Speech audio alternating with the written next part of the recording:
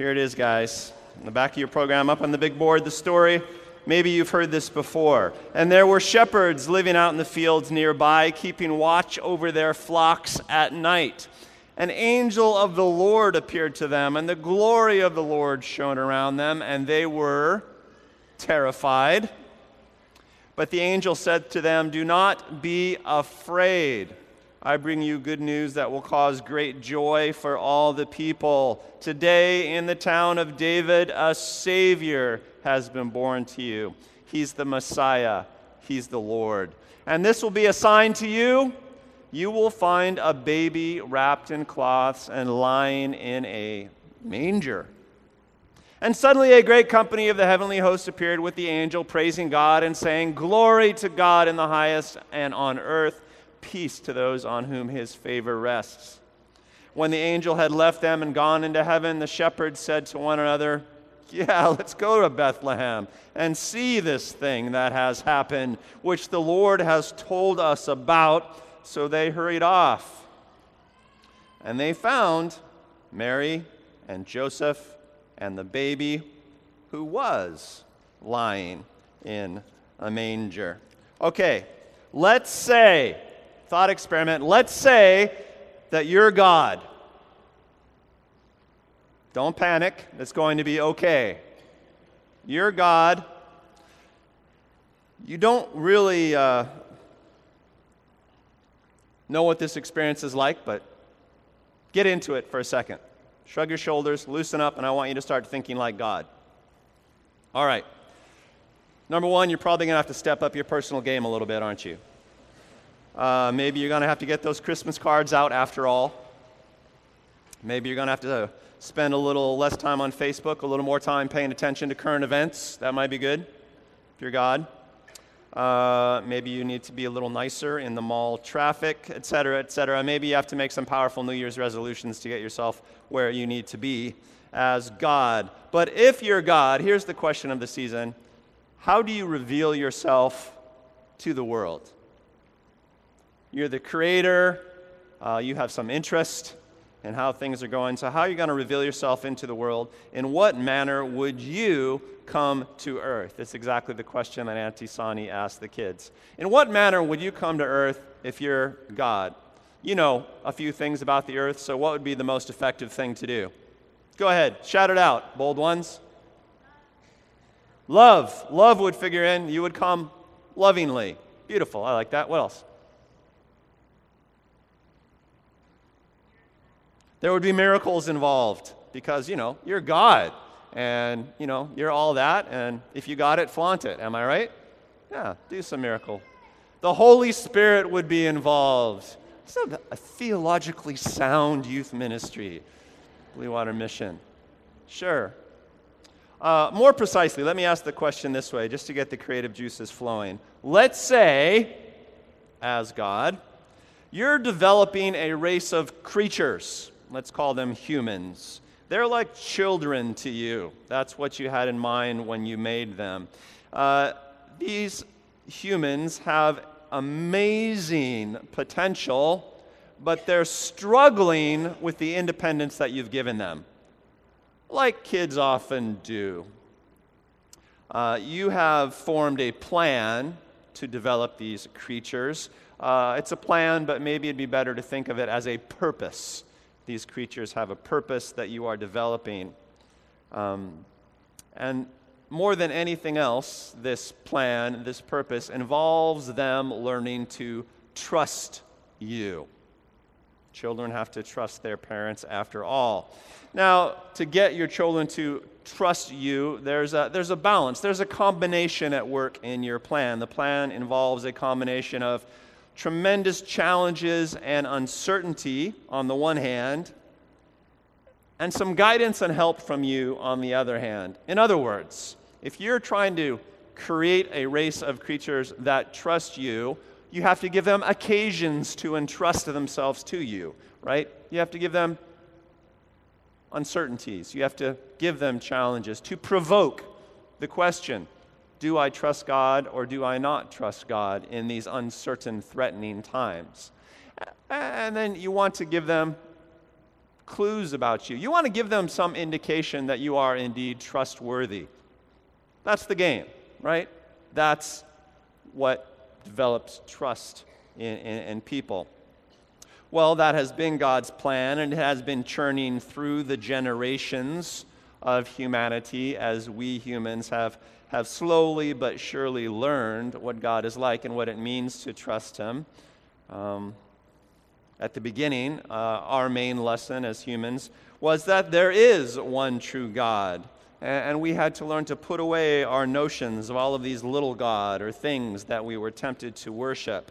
Our idea of gods back when we were a very primitive race were mostly an echo, a reflection of our collective memory that we were created by a one true God, but we had lost track of Him.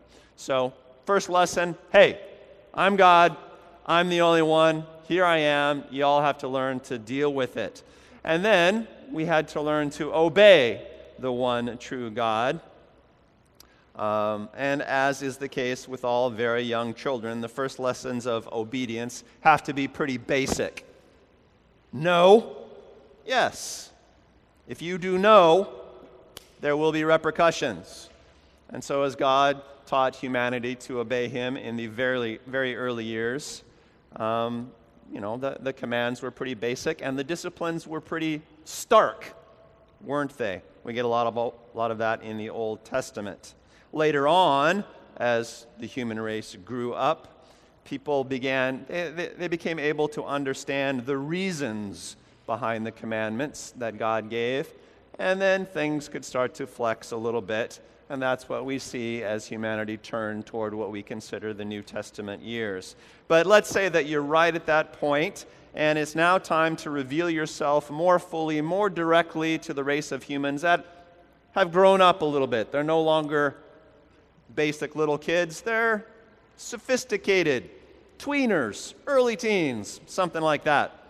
So you want to send yourself into the world. You want to give them a fuller, more relational, direct experience of you. So you're going to send yourself into the world. Actually, what you're going to do is you're going to send a manifestation of yourself in the world, because look, it's not like the world could contain all of you. You're God after all. So you have to package it a certain way. Just a manifestation, but a perfect manifestation. You want to encourage obedience, but you want to do it by demonstrating that you're worth obeying, that you are worth trusting, that you are worth loving. All right, that's the fuller assignment. How do you do it? How do you do something like that if you're God? That's a great question for a dinner party or an Ohana group, Lagastis. How would you have sent God into the world? You might use it at your Christmas get-togethers, I'm just saying, because a party plus one question is a kingdom event. We all know this. But it's a loaded question because you kind of already know how God went about doing it, don't you? I just read the story. It's the story that you may have come to celebrate this morning. It involved a baby. It involved a poor family who was socially displaced. But try to think objectively about the thing for a moment. What if you knew nothing but the desire of God to reveal Himself in a way that gets all the essential bits across? What would you have done? We got some great answers from the kids. I think, would have sent God into the world as a healer, as a restorer. That would be number one for me, no question, because I tend to be a very compassion-driven guy. So I would definitely do that. I would send God into the world in such a way that it was accessible. This personal God idea. Really, when it comes down to it, what I would have done is I would have sent God into the world in such a way that God was someone I could talk to. That's what I want, truthfully, from my personal God. I want a God that I can talk to. Not one whose majesty somehow puts him at a distance. Not one whose grandness somehow leaves me feeling lonely anyway, But I'm not sure that I would make God vulnerable. I'm not sure I would have done that if just left to my own devices. I'm not sure I would have sent him as a whole, the whole baby thing, the whole baby in a garage thing, which essentially is the analog for today. Somebody's manger, somebody's little barn, probably part of their house. It was like, birthing in a garage. I'm not sure I would have done that. I'm not sure, I would have had him beaten to death at the end. I'm not sure I would have come up with that one. That's a surprise. I think probably I would have thought about his entrance and made it, I don't think I would have made it grand. This is just me because I'm kind of a down-to-earth sort of guy. I'm not sure I would have made it grand, like dropping from heaven or something like that. But I might have had him like sail in from the sea, come in out of off the horizon in some sort of way and sort of show up with at least some small sense of otherness about him, because to me that would communicate a sense of freedom, that things didn't have to be the way that they were. But no, I would not have done the baby born in a garage thing, just to be honest. But I'm still a good pastor. All that said, and all that meditation and questioning aside, I totally admire the way that God did it. And so do you. So does the whole world, in fact. I'm mad enough to admit that God got it just right. And I think there's a whole bunch of evidence that supports me in that agreement. Christmas proves that God got the story just right. Because, Christmas, after 2,000 years of being around, really proves itself right, I think. Because, think about it a second. Everybody in the world loves Christmas. Christmas clearly is the king of all holidays around the globe. What we see today is this really amazing, think about it, it's a truly amazing cultural phenomena that even in cultures that aren't Christian, that don't have, a thorough history of churching or the gospel, even those cultures love Christmas and go well out of their way to adopt Christmas and to kind of, make it part of what they do in some fashion. Right? All over the world, this is true. Of course, Christmas is king all throughout Europe, all throughout, the Western Hemisphere, any place the church has really settled. But we see, they call them the 1040 countries, or the further Asian countries that don't really have such a grounded history in the church, but they're celebrating Christmas this week too. They are. Everybody likes it. It makes sense to everybody. Even if you don't believe in the one true God, you're kind of vibing with Christmas. There's something about it that really hits you nicely. Am I right? Everybody appreciates the Christmas story. Everyone sees this as precisely the right way for God to reveal himself to the human race. This is precisely the God that everyone wants. I might not have designed it exactly like God designed it, but having seen how God did it, I get it. And everyone gets it. There is no one that looks at the Christmas story and says, oh, how offensive. There is nobody that looks at the Christmas story and thinks, that kind of God is not worth trusting. They might say, I still don't believe in God, but they never say, that kind of God is not worth trusting. That loving, humble, small, vulnerable God, who wants that? Nobody says that, right? God got it just right. If we're just honest enough to admit what we're like as a race, then I think we can totally see why Jesus came as he did. Jesus, God with us, Emmanuel, showed up humbly. And really, if we're honest enough to admit it, that's what we want out of a God, right? We don't want some majestic, all-powerful God unless he's also kind of humble. We want a Lord, but truthfully, we're not interested in a Lord who is obsessed with lording it over us. We want a God who's in charge, but we also want a God that we can talk to, a God that's small enough You know, that's totally what we want as a race. And this is true of everyone. Hence the popularity of Christmas around the world. And Jesus pretty much invented that stuff. Jesus pretty much invented the humble, vulnerable, small God. That was him who did that. You know, the God that could be killed by the people that were ostensibly following him. Jesus invented that. And it's just right for all of humanity. Christmas proves it. We all trust that kind of God instinctively, if we let ourselves be true to our instinct. You know what instinct is? Instinct is just doing what you're made for when it comes right down to it. Whether you're a bird or a migrating caribou or a human being, instinct is just doing what you're made to do. Wisdom is simply knowing the difference between real instinct and twisted impulse.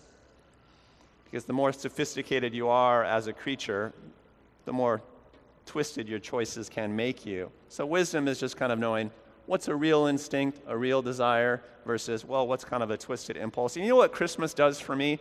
Christmas clarifies a universal human instinct, a desire for a God exactly like Jesus. You know, if Christmas is a social experiment, I think it proves that people want a God exactly like Jesus. That's our instinct. It is statistically proven. But, you know, do we trust that, or do we trust some twisted impulse instead? Christmas plays right into our real instinct about what we need from a God. And as a result, I think it encourages in us, in all of us, a type of story that needs to get out for us to be the person that we were meant to be, for us to do what we're made to do. There is something in us that needs to emerge, and it's all wrapped up with the Christmas story in some way. One of the things I observe about cultures and, well, about religions around the world, one thing that every religion agrees on is that humans are not what they should be. Every religion says that. I don't care if you're Buddhist, Hindu, Jewish, Christian, Zoroastrian, I don't really care. Everyone agrees that humans aren't what they should be. And they all address that fundamental problem. There is something that we're all becoming. We all agree about that, just like we all agree that the Jesus story is pretty cool and pretty desirable. Everyone recognizes this. There's probably a Christmas story in you that has to get out, which is to say, there's an emerging part of you. Maybe some of it has emerged. Maybe the emergence is just beginning for you. But it needs what Jesus brought. It needs his themes in order to get the breakthrough that it requires in you. It's a story about healing. The story that needs to get out of you is a story about healing or restoration because, as everybody agrees, humans aren't what they should be.